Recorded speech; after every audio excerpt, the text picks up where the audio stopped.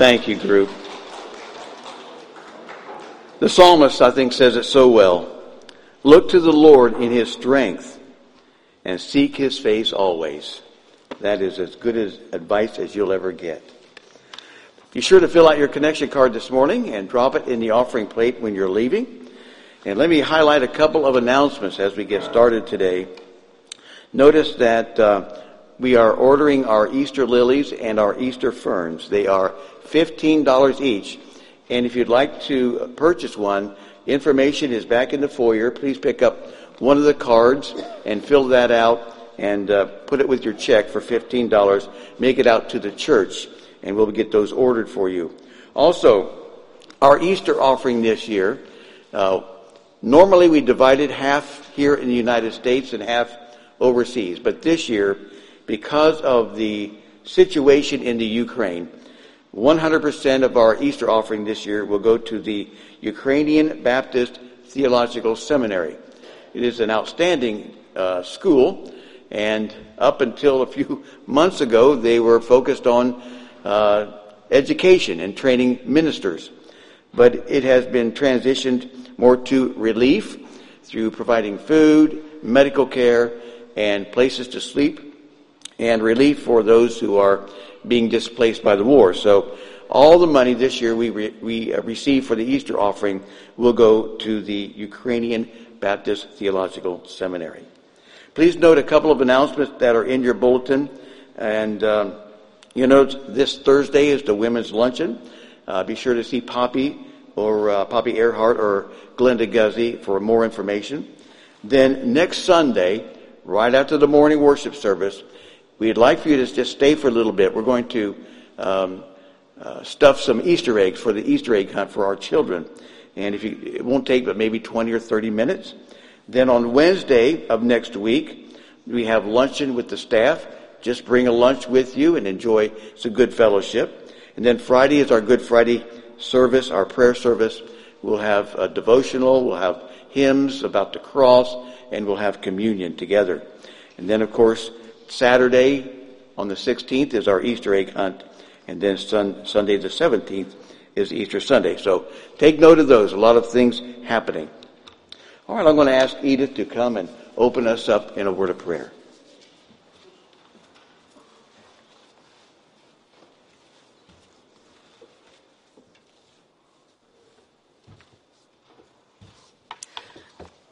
Let's pray. O Lord, our Lord, how majestic is your name in all the earth. We praise you for who you are. We praise you for taking the time to hear our prayers. And we praise you for your presence here with us today. You are always welcome here. We will put everything else aside and focus our worship on you through our singing, playing, praying, reading of Scripture, and the preaching and hearing your holy word. We may be a small congregation, but when we worship you, we are mighty. Please accept our worship today, and may it be pleasing to you. Now let's stand and sing. We're going to thank the Lord for everything he's done for us.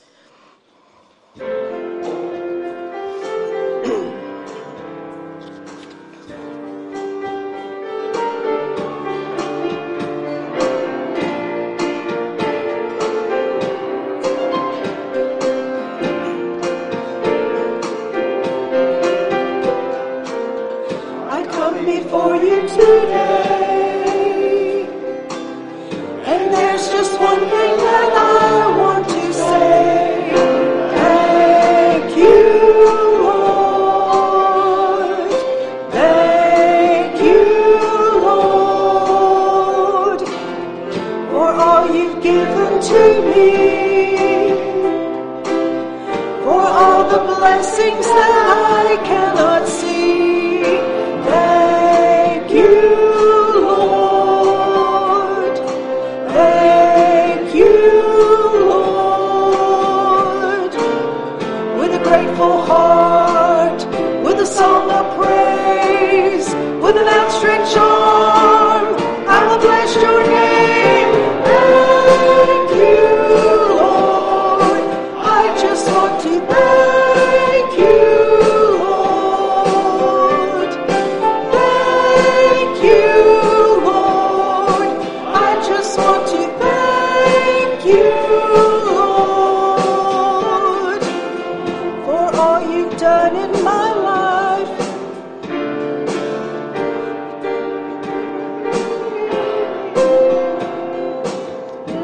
all you've done in my life.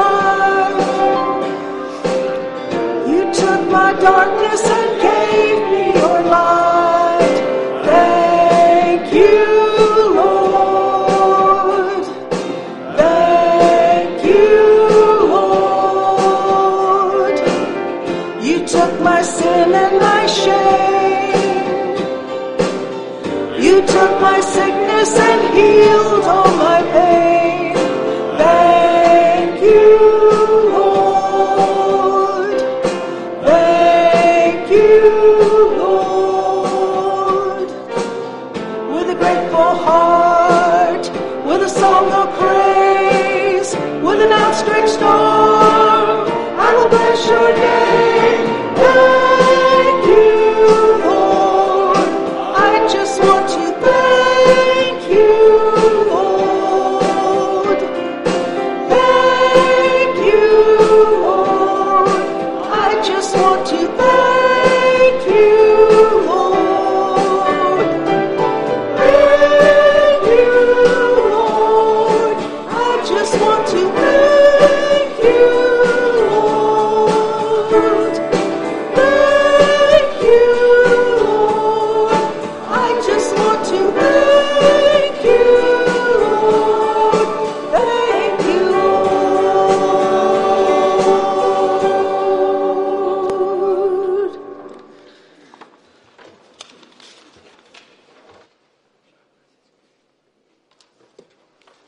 Our scripture reading for this morning comes out of Paul's letter to the Colossians. And at this point in the letter, he's instructing them on how to live holy, how to live apart from the world, live the way that Christ desires us to live. Please read these words with me from Colossians 3, beginning in verse 17.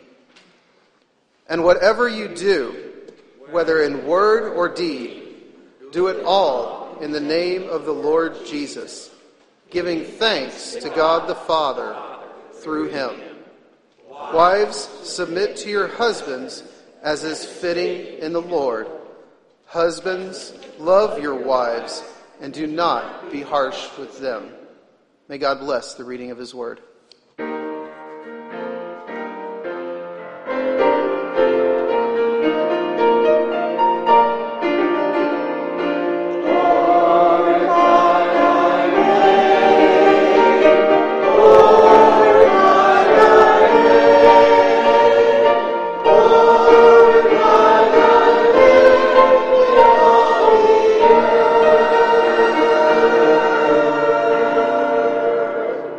Please be seated. And this morning we're glad to have with us Laura Jacobs. She is with the Pregnancy Resource Center.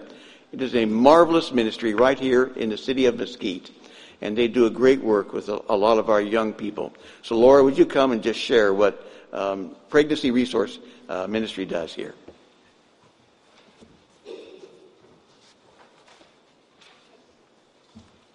Good morning. Thank you so much for having me.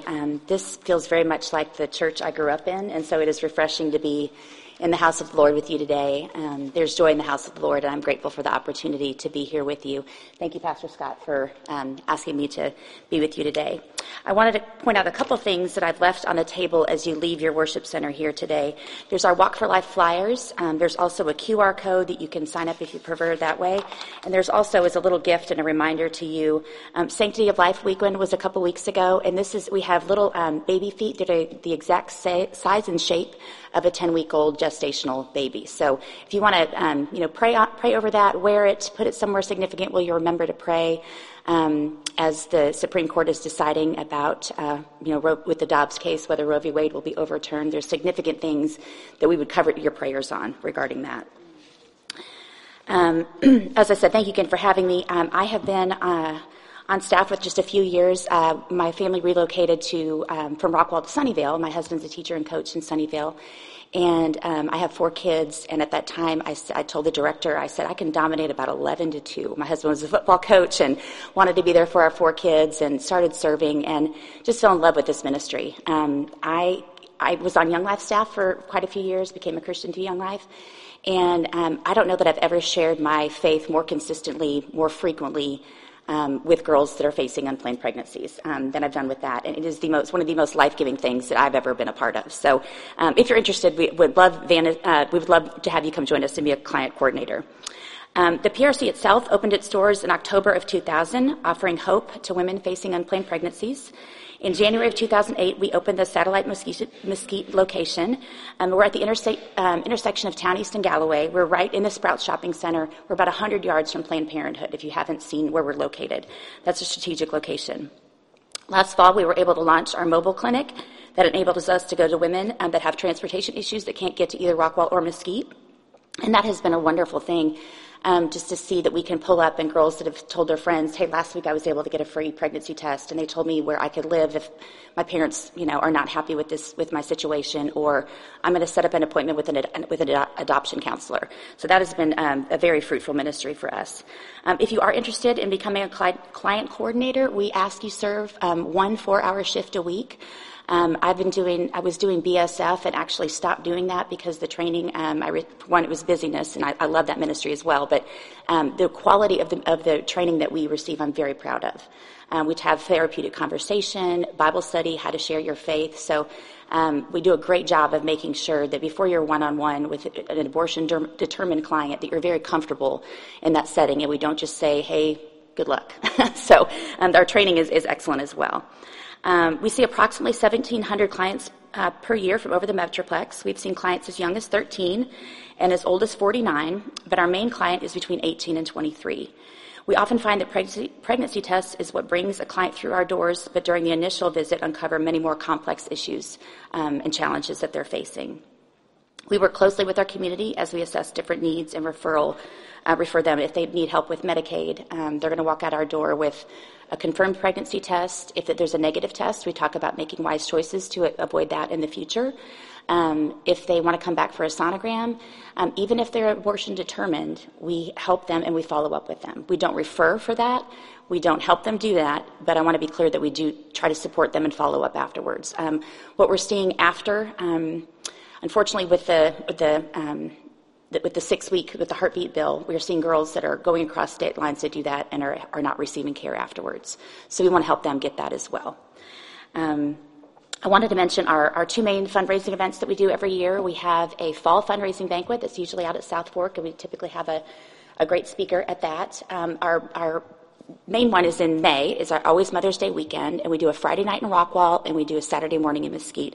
Again, the flyers have all the details of this.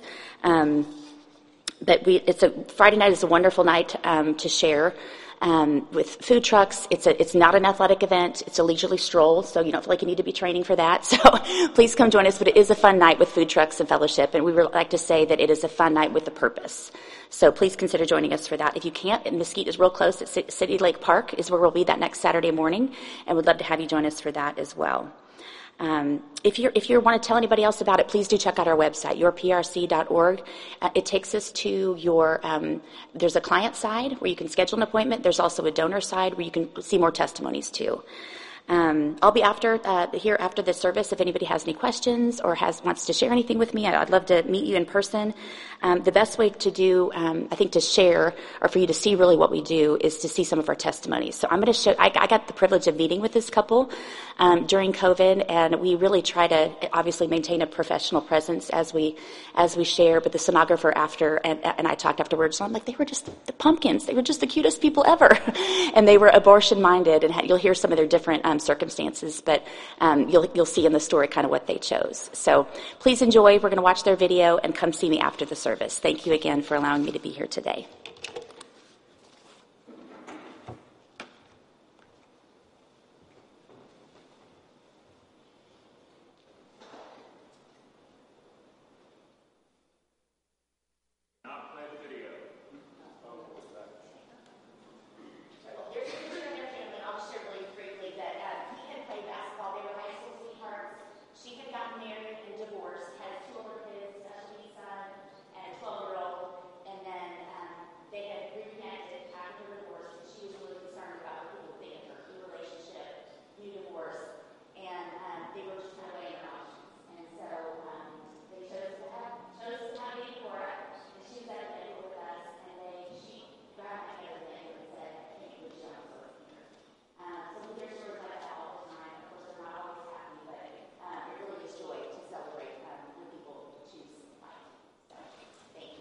Thank you, Laura.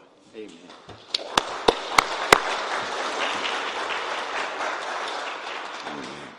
Again, right after the worship service, Laura will be in the back, and feel free to go back and talk with her about this great ministry, a very needed ministry in our day. Prayer request, several prayer requests. We want to remember Larry Ingram is at Baylor Rehab. Warren Grady is home, and so is Jane Geisler, and we're giving thanks for that. Those in our senior living facilities are Flo Smith, Winona Anderson, Lorraine Bellringer, and Tony Myrick. And we want to continue to pray for Joan Williams' husband, Richard. He is home on hospice. And then our homebound members are Dudley Perry, Cindy Bellmeyer, and Bill Guzzi. And also let me remind you also that Rudy Martinez came home, and he is home as well. Let's pray. Father, on this Sunday morning, we gather here to worship you. You have shown us your mercy and your grace time and time again. How great is your love that you have lavished on us, that we should be called the children of God. You have given us gifts and talents that we can serve you and we can minister to one another. So help us be faithful in using these wonderful gifts and talents for your honor and glory. Father, we do want to pray for those who serve in our military. We're thankful for their commitment. We pray for Omar Silva, Sean Carnes, Colin Graves, Abner Mauricio, Tyler McCarty-Kogis, Joshua Davis, Nathan Hayes, Colby Hayes, and Devin Guzman. And Father, we pray that you will be with all the men and women who serve as our first responders, our police officers and firefighters, and Lord, others who make our community a safer place. And Father, we pray for our students and our faculty as they begin school again on tomorrow. We pray for their safety and protection. And Father, we pray for our nation in these very difficult and turbulent times. We pray, Father, that they would remember the psalmist who wrote, "Blessed is the nation whose God is the Lord." Father, we pray you'll bring us back to you. Father, as we look at world events, we can see that the return of Christ is getting close. Help us to be mindful and to be ready when he comes. We lift our voice in praise to you, and may the words of our mouth and the meditations of our heart be acceptable in your sight. We ask all of this in the name of our Lord and Savior Jesus Christ, who taught his disciples to pray, "Our Father, who art in heaven, hallowed be thy name. Thy kingdom come, thy will be done, on earth as it is in heaven. Give us this day our daily bread, and forgive us our debts, as we forgive our debtors. And lead us not into temptation, but deliver us from evil. For thine is the kingdom, the power, and the glory forever. Amen." Let us join in singing our communion hymn, "I Will Sing of My Redeemer."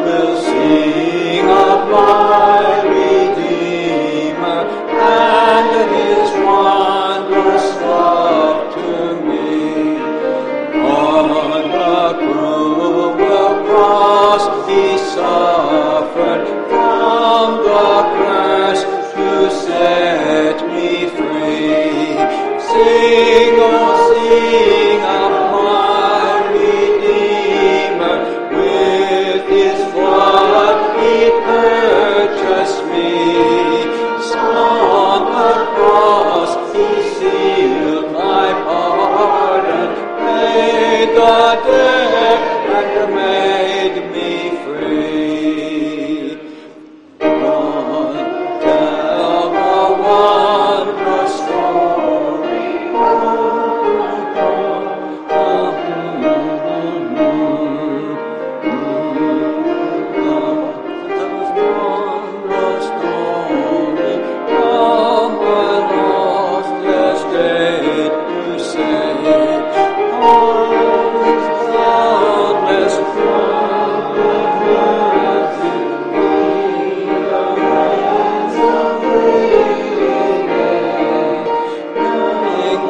sing of my Redeemer.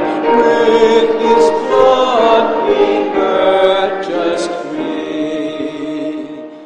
On the cross he sealed my pardon, paid the debt, and made me free. I will praise my dear Redeemer, his triumphant I'll tell of the victory in his name, over sin and hell. From the cross he sealed my pardon, paid the debt, and made me free. This morning, as we come to the Lord in our time of communion, let's remember as we partake of the bread and the cup that Christ went to the cross because of his love for us. And so let's remember that it was indeed his love for us that has brought us salvation. Our scripture today is from Romans 5, verse 6 through 8. You see, at just the right time, when we were still powerless, Christ died for the ungodly. Very rarely will anyone die for a righteous person, though for a good person someone might possibly dare to die. But God demonstrated his own love for us in this: while we were still sinners, Christ died for us. Let us pray. Our Father, we thank you for your Son Jesus, who paid our price for sin and gave us freedom and made us righteous in your eyes. And Father, as we partake of these emblems, let's remember the sacrifice that was made for us. In Christ's name we pray. Amen. For I received from the Lord that which I also delivered unto you, that the Lord Jesus, on the night in which he was betrayed, took bread. When he had given thanks, he broke it and said, "This is my body, which is for you. Do this in remembrance of me." In the same manner also, he took the cup after supper, saying, "This cup is the new covenant in my blood. Do this as often as you drink it in remembrance of me. For as often as you eat this bread and drink this cup, you proclaim the Lord's death until he comes."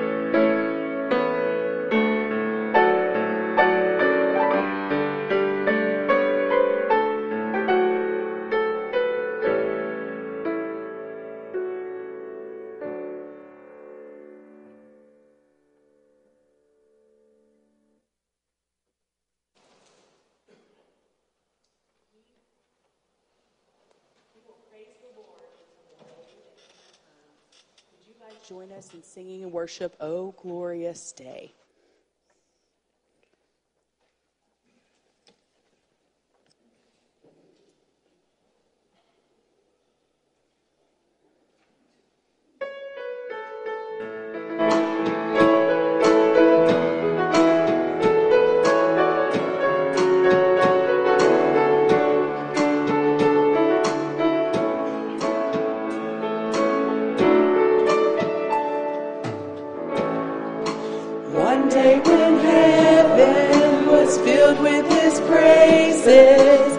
One day when sin was as black as could be, Jesus came forth to be born of a virgin, dwelt among men, my example is he. The Word became flesh and the light shined among us, his glory revealed. Living he loved me, dying he saved me, buried he carried my sins far away, rising he justified, freely forever. One day he's coming, oh glorious day, oh glorious day.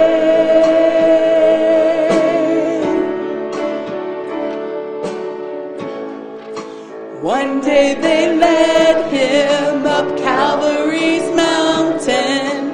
One day they nailed him to die on a tree.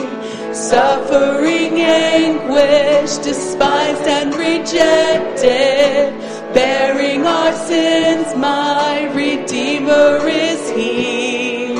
The hands that healed nations stretched out on a tree and took the nails for me. Living he loved me, dying he saved me, buried he carried my sins far away, rising he justified, freely forever. One day he's coming, oh glorious day, oh glorious day, glorious day.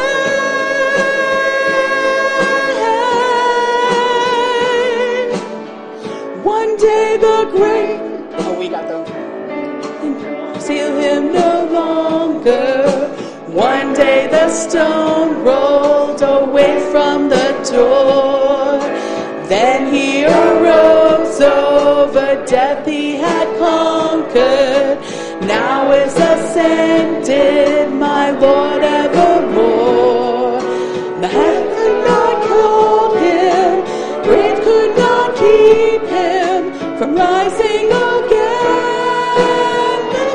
He loved me, dying he saved me, buried he carried my sins far away, rising he justified, freely forever. One day he's coming, oh glorious day, oh glorious day.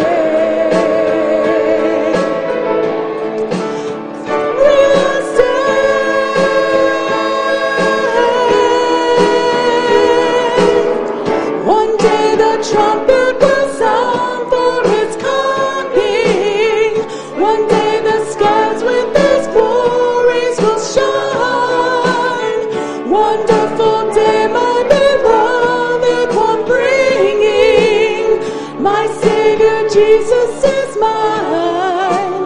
Living he loved me, dying he saved me, buried he carried my sins far away, rising he justified, freely forever. One day he's coming, oh glorious day, oh glorious day, glorious day, oh glorious day.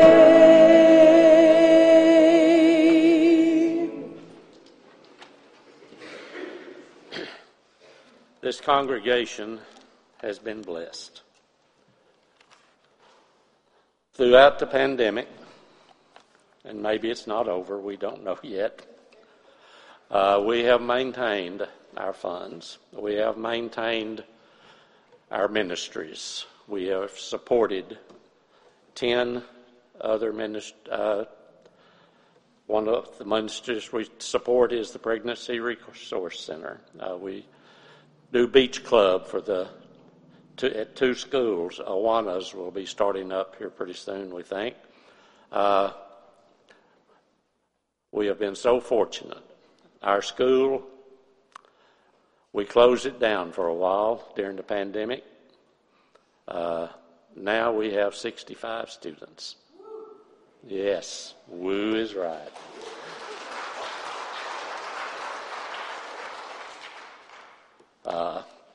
Things look good, but it's all because of the grace of God and His blessings and your faithfulness.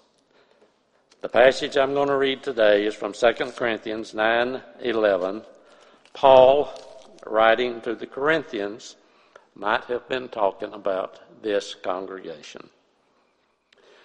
You will be enriched in everything for all liberality, which through us is producing thanksgiving to God.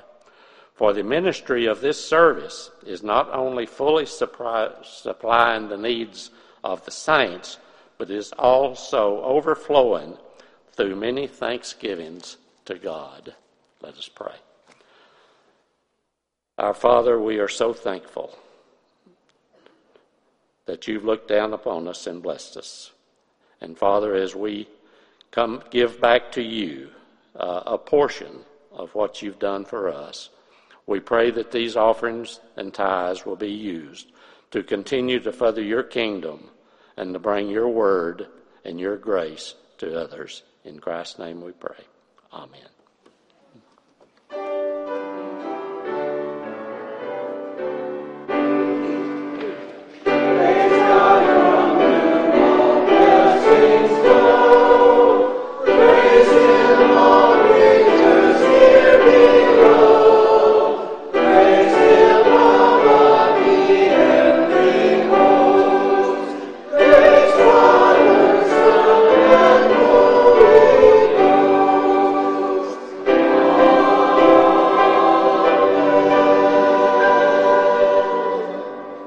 Please be seated.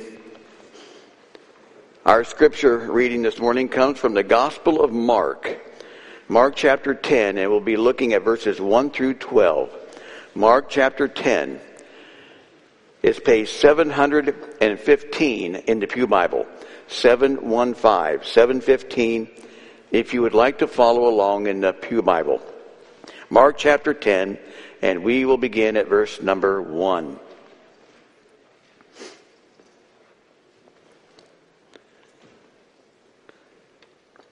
Jesus then left that place and went to the region of Judea and across the Jordan. Again, crowds of people came to him, and he was, as was his custom, he taught them.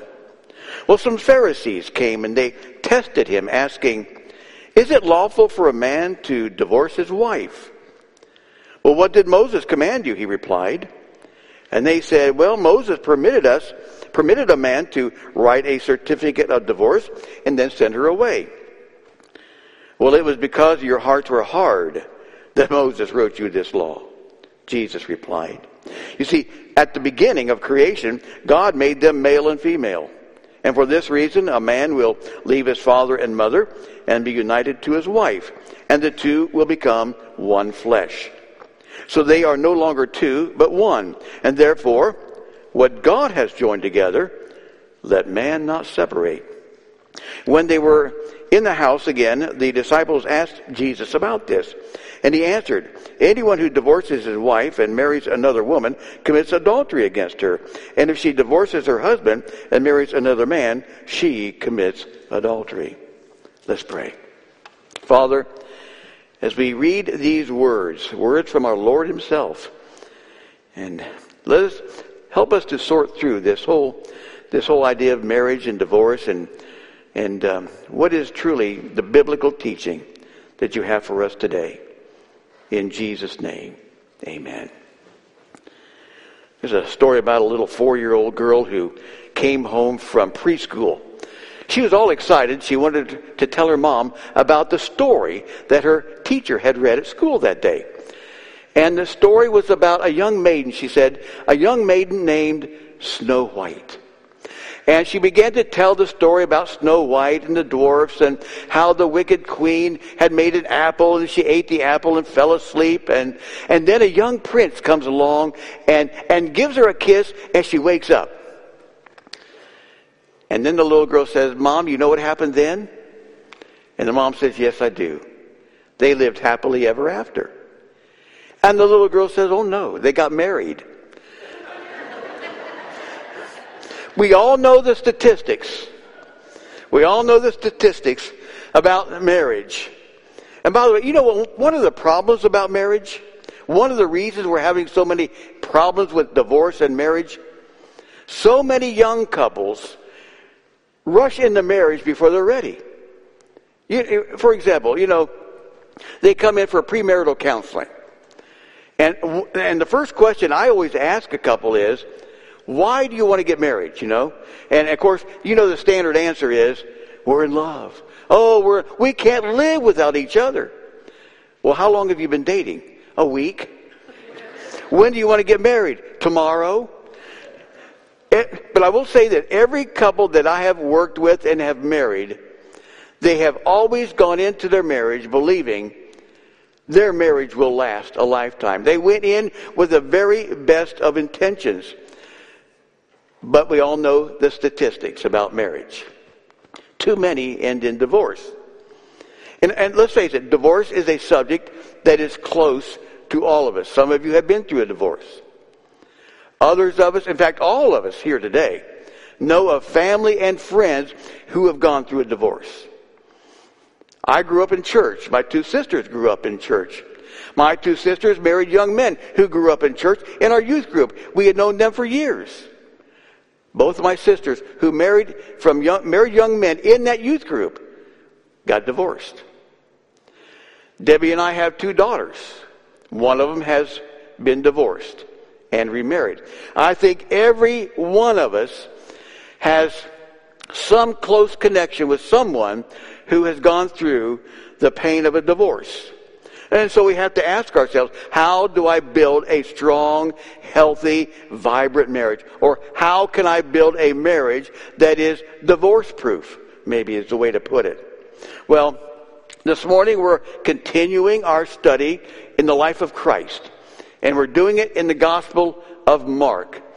And let me just say, Jesus today is going to address this issue of marriage and divorce. Now, before we get into it, let me give you a little bit of a background, what's going on. In that day, there were two main views about divorce. There was the liberal view and there was the conservative view. Not much has changed over the years. The liberal view, which is held by Rabbi Hillel, he believed that you could divorce for any reason you wanted.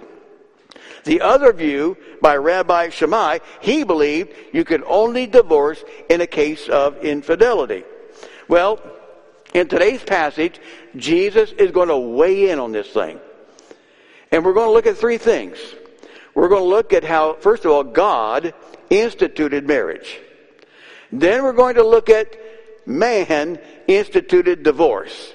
And then we're going to look at the Christian view, or how Christians invest in marriage. All right, let's take a look. First of all, God instituted marriage. Now, Jesus is he was, in chapter 8, way up in the northern part of Galilee. He has been slowly, with his disciples, making his way south towards Jerusalem for the Passover. In fact, next Sunday, Jesus will go into Jerusalem on Palm Sunday. But today, Jesus has left Galilee and he's now entered into Judea. And when he gets to Judea, not far from Jerusalem, he is met with a large crowd and he begins to teach them. And guess who else shows up? The Pharisees show up. And they ask the question, is it lawful for a man to divorce his wife? Now, what they really want Jesus to do is to kind of go on the record. Make a public statement so that everybody knows on the record what is your position about marriage and divorce.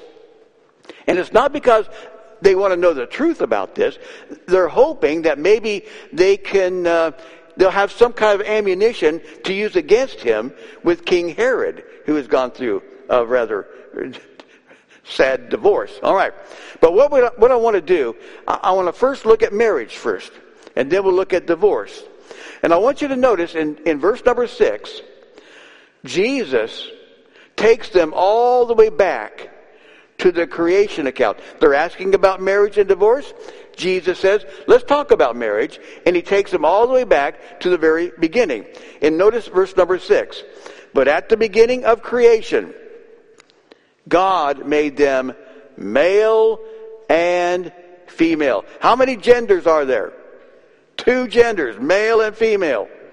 And for this reason, a man will leave his father and mother, be united to his wife, and the two will become one flesh. So they are no longer 2, but 1. Therefore, what God hath joined together, let no man separate. You know what you have right here? This is God's definition of marriage. It is the definition that counts. Now, what I want to do with this definition here, we're going to look at the theological side, and then we're going to look at the more practical side. Theologically, God created marriage. God instituted marriage. Marriage is not something that cavemen thought up. God created marriage, and he instituted it all the way back in the beginning with Adam and Eve. I mean, that is how deep marriage goes. It goes all the way back to the very beginning. It goes back to the Garden of Eden. God originated marriage. In fact, when he did so, when he created us, when he created mankind, he created marriage into our DNA. You realize, think about this. When we were children in elementary school, you know, the boys kind of ran with the boys and the girls ran with the girls. And as boys, the girls had cooties, right? Stay away from them. And the girls thought the boys have cooties. Stay away from them. But along about high school, what happens?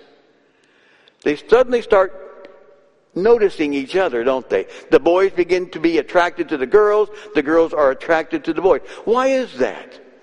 God built that into our DNA, and it's leading up to marriage. And do you realize, no matter where you go in the world, you will find marriage is at the center of every society. Even in the remotest parts of the world, you will find people who embrace marriage because it's just natural. It's part of our DNA. God programmed us that way. Now, and by the way, that is why, because God created marriage, marriage is indelible. It is permanent. It is a permanent part of every society, no matter where you go. And God, he owns the copyright on it. He owns the patent on it. What I'm saying is, God created it. It's everywhere. It's in our DNA. We cannot tinker with it. You cannot tinker with marriage. Marriage is between a man and a woman, period. End of discussion. That was the way God created it. In fact, notice here at the end of verse number, is it 10? Therefore, what God has joined together, let no man separate. That's a warning. You don't go there. You don't mess with marriage. Now, I know there are groups today that are tinkering with it. They are trying to do things. Listen, if marriage was the invention of man, you can mess with it. Mess with it all you want. You can adjust it, modify it, redefine it, tweak it, whatever you want to do. But you cannot modify, you cannot mess with, you cannot tinker with marriage because it is God who created it. I'm going to tell you, don't even go there.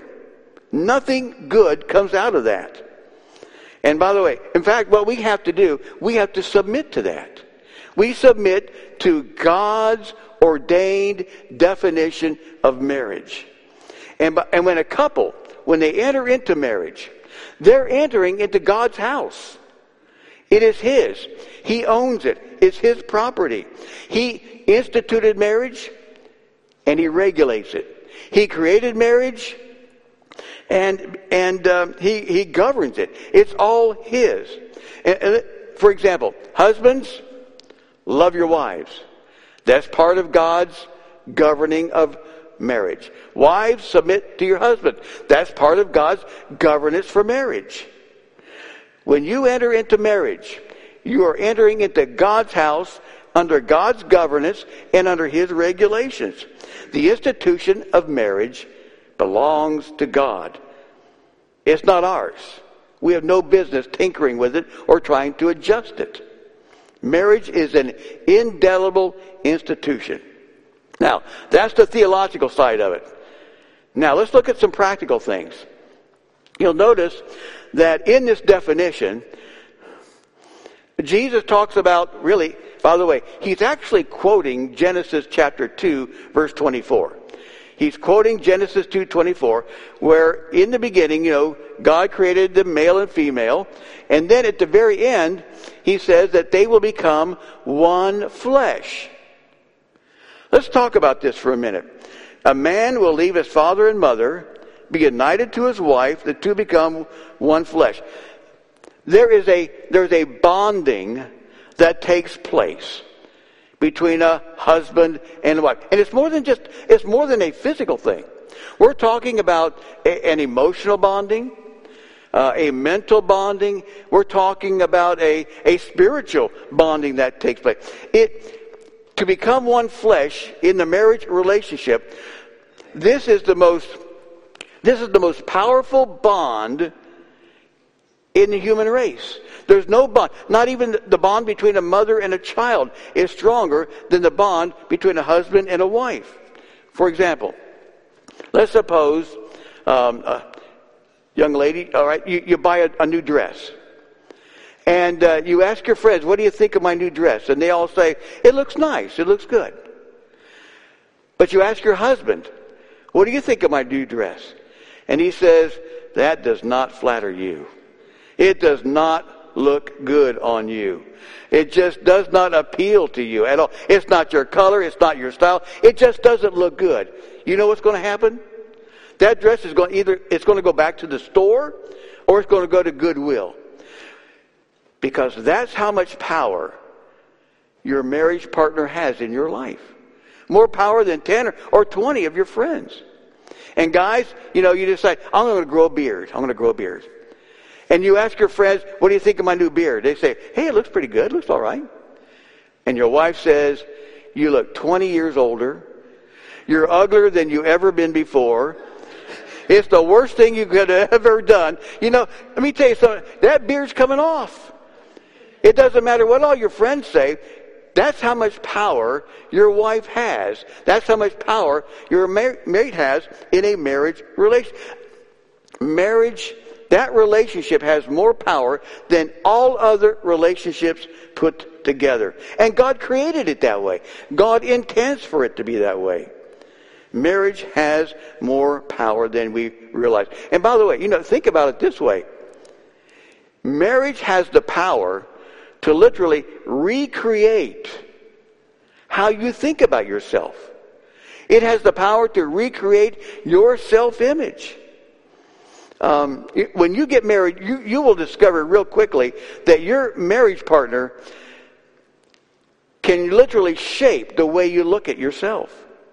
Now, think of the significance of this. In order to have a healthy self-image of yourself, you must have a healthy marriage. You could even work in an unhealthy environment with a lot of unhealthy people. But as long as your marriage is healthy and strong and vibrant, you're going to be fine. But once your marriage goes sour, that has a tremendous effect on your self-image.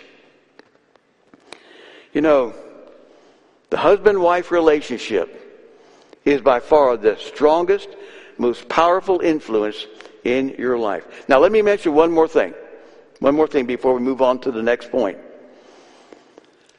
What I have noticed in recent years and why we're having such a problem with divorce, which we'll talk about in a minute, one of the reasons is because so many young people, and people in general, but mostly younger people, they have no concept of what marriage really is. And you can see that because sometimes these young people, they want to write their own vows. It's becoming more and more popular. I want to write my own vows. And usually these vows are, they're something like this. Oh, how I love thee. I shiver in my liver when I'm all around you. And think, or when I cast my eyes upon you, I just feel warm inside and fuzzy all over. Or something, my heart just goes pitter patter every time I'm in your presence. God, listen, they have no clue what marriage is about. No idea what marriage is about. I mean, to simply stand at an altar and say to each other, oh, how I love you. Oh, how I love you. That's not marriage. Think about this, all right? Marriage, when you stand at an altar at a marriage ceremony, the marriage vows that you exchange are not about the present. Marriage vows are about the future. Marriage vows are not about how I feel about you now. It's about how I will commit to loving you in the future. I mean, somewhere in that marriage ceremony, there should be statements like, until death us do part, kind of a thing. They're all about the future, not about the present. In a wedding ceremony, couples, they're not exchanging feelings, how they feel today. They're exchanging vows of commitment for tomorrow. In sickness and in health, in prosperity and in adversity. And somewhere in there, till death us do part. All right. So, marriage, God created it. It's permanent. However, we're sinners, and we've got a problem. And that raises the question that the disciples come to Jesus and they ask him, is it right for a man to divorce his wife? So let's look at the second thing. Second, man instituted divorce. The Pharisees ask, is it lawful to divorce your wife? Jesus responds by asking them a question. What did Moses say? What did he command you? And then they say, Moses permitted a man to write a certificate of divorce and send her away. And that's true. In the Old Testament, there is provision for divorce. Now, the Pharisees, they are referring to a passage in Deuteronomy chapter 24, verse 1. I'll read it. If a man marries a woman who becomes displeasing to him because he finds something indecent about her, he writes her a certificate of divorce, gives it to her, and sends her from his house. Yeah, there was provision for divorce in biblical law. There was a lot of discussion about what that means. What grounds can you divorce somebody? But what's really important in this, come back to the Gospel of Mark. Look how Jesus responds to what Moses wrote back in Deuteronomy. Jesus says, it was because your hearts were hard that Moses wrote you this law. What he is saying is, that law was enacted because you're sinful, you're selfish, and you're self-centered. You know what happens when you put two people together in a marriage and they're sinful, they're selfish, and they're self-centered? You get conflict. You get all kinds of differences with each other. And what happens sometimes is those differences escalate to the point where a couple says, you know what? Our differences are irreconcilable. And you can go down to the courthouse and you can file for divorce on the grounds of irreconcilable differences. That's how easy it is to get a divorce today. A couple of weeks ago, my phone died on me, so I had to go buy a new one. So I go to the AT&T store, buy a new phone. Have you ever seen the contract that you have to sign to get a cell phone? I'm telling you right now, I almost thought you had to sign it in blood. There's no way you're going to get out of that. And I was thinking, if cell phone companies would write marriage licenses, nobody could get out of them. It would be the end of divorce as we know it. There's no getting out of it. But the bottom line is, divorce is easy to get. But it's not easy to get over. Divorce is something you have to take seriously. In fact, you take a couple who've been married for several years, and they decide we're getting a divorce. It's like losing a part of you. It's like an amputation. You're losing a part of who you are. It is painful, it is radical, and it's difficult. In fact, for example, in the medical field, amputation is painful, it's difficult. And any reasonable doctor is going to do everything he can or she can to save that limb. Because you don't want to lose that arm or you'll lose that leg. Amputation is always a last resort. But if it comes down to this, if it comes down to losing that arm or that leg or losing your life, then amputation is necessary. And I say that because, here's my point, there are occasions when divorce is necessary to save a life. Just as an amputation sometimes is necessary to save a life. Sometimes you have to do the divorce. In fact, I believe Jesus gives infidelity as a reason for a divorce. That sometimes that's what it takes. Paul in 1 Corinthians, I believe, gives desertion as a reason for divorce. I personally, my view is that abuse is a reason for divorce. Just like an amputation. Sometimes you have to do that to save your life. So, yes, divorce is out there. Sometimes it's necessary to save a life. So, God instituted marriage. Man sinned. Man has sinned, and therefore we have divorce. Now, let's look at the last thing. Third, let's look at Christians and investing in marriage as ministry. A Christian marriage is the most unique relationship on this earth because it reflects the image of God.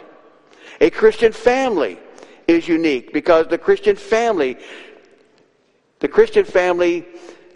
reflects the image of God. Now, here's what I mean. In fact, God designed the family to be unique. Let's take a look. In Genesis chapter 1, you have the creation story. And in the creation story, you have, at the end of every day, this statement, and God saw that it was good. God saw that it was good. God saw that it was good. But on the third day, or on the sixth day of creation, when God created Adam, you have this phrase, and the Lord God said, it is not good. What wasn't good?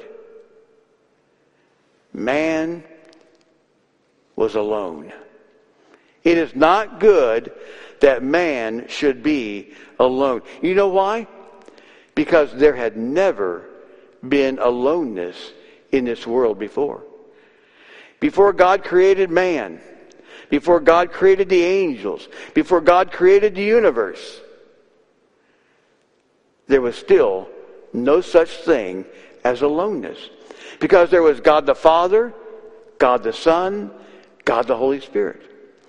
And it does not reflect His image for man to be alone. And therefore, God created marriage.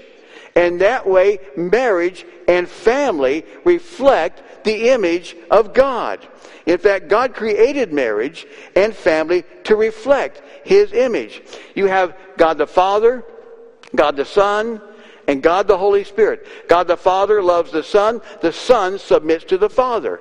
And from the Father and the Son comes the Holy Spirit. And it's the same thing in the family. You have the husband who loves the wife that submits to the husband, and from the father and from the husband and the wife come children. The marriage and the family relationships that we have are designed to reflect the image and the glory of God. Now, by the way, let me just say on a practical side real quick. That is why, as Christians, we marry in the Christian family. We marry other believers because our faith is that important to us. Now you say, well, Scott, what about my marriage? I've been divorced. I've been remarried. I've got a blended family. Can my marriage be honored and blessed by God? Yes. I believe. In fact, I would say that you are married to the person that God created you to be married to. You're married to the person you're supposed to be married. Let me put it this way. You're married to the person you're supposed to be married to right now. Even though you've gone through a divorce in your past, you're married to the right person. And God can bless that marriage. We're all familiar with the story of David and Bathsheba. Not just the story of David and Bathsheba, but David even killed Bathsheba's husband, or had him killed, so that he could marry Bathsheba. Think about that. You talk about a rocky start to a marriage.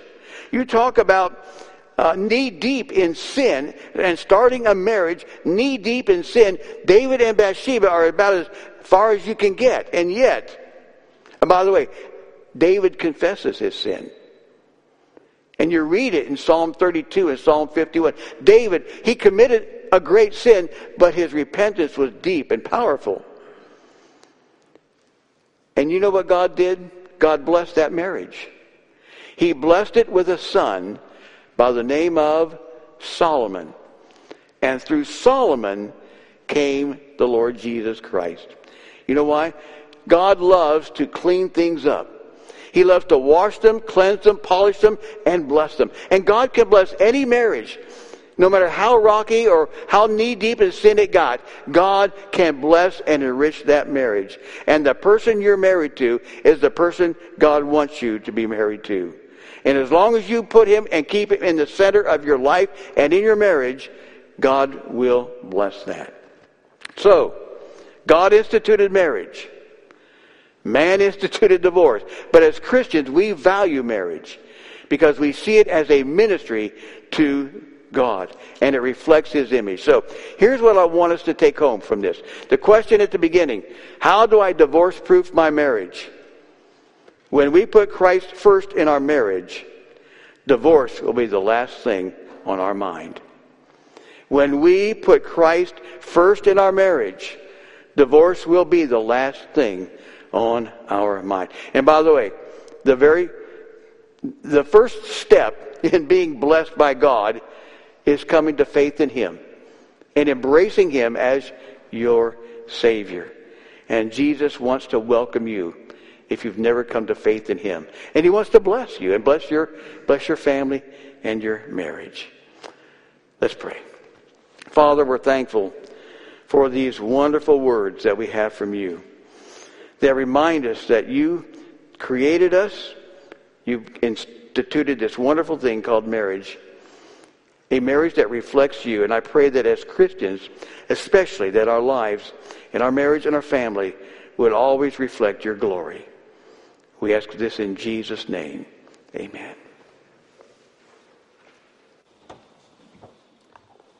Let us stand as we sing, I Give You My Heart, for our hymn of invitation.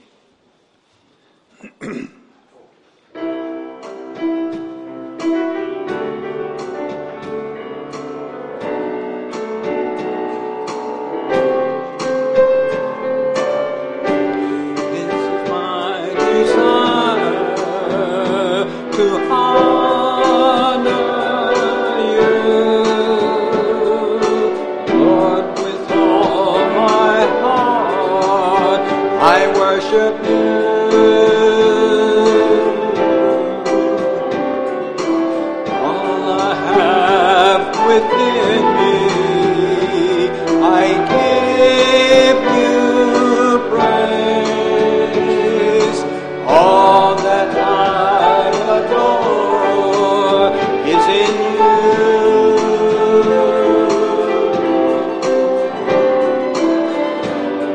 I give you my heart, I give you my soul. I live for you alone. Every breath that I take, every moment I'm awake. Lord, I live in me.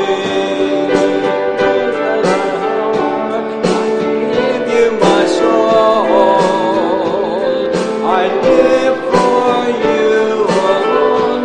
Every breath that I take, every moment I'm awake. Lord, have your way in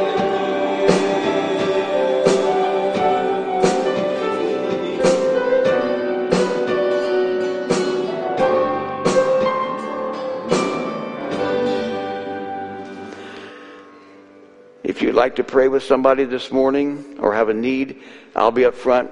We have elders. They'll be here as well. Please feel free to come up.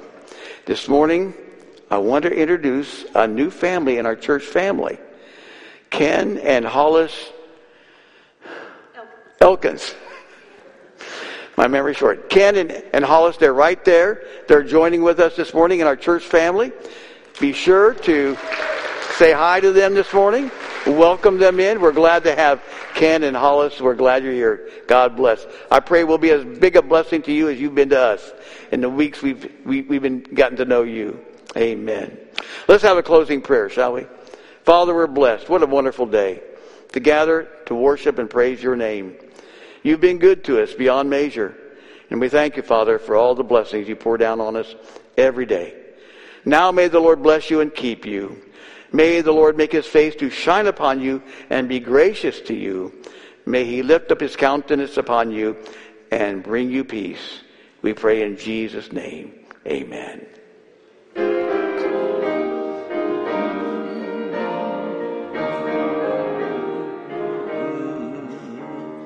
God give us Christian homes, homes where the Bible is loved and taught, homes where the Master's will is sought, homes where the beauty of love has wrought. God give us Christian homes, God give us Christian homes. Connect with Laura this morning. She'll be back in the back with Pregnancy Resource Center. Be sure to talk with her today. God bless.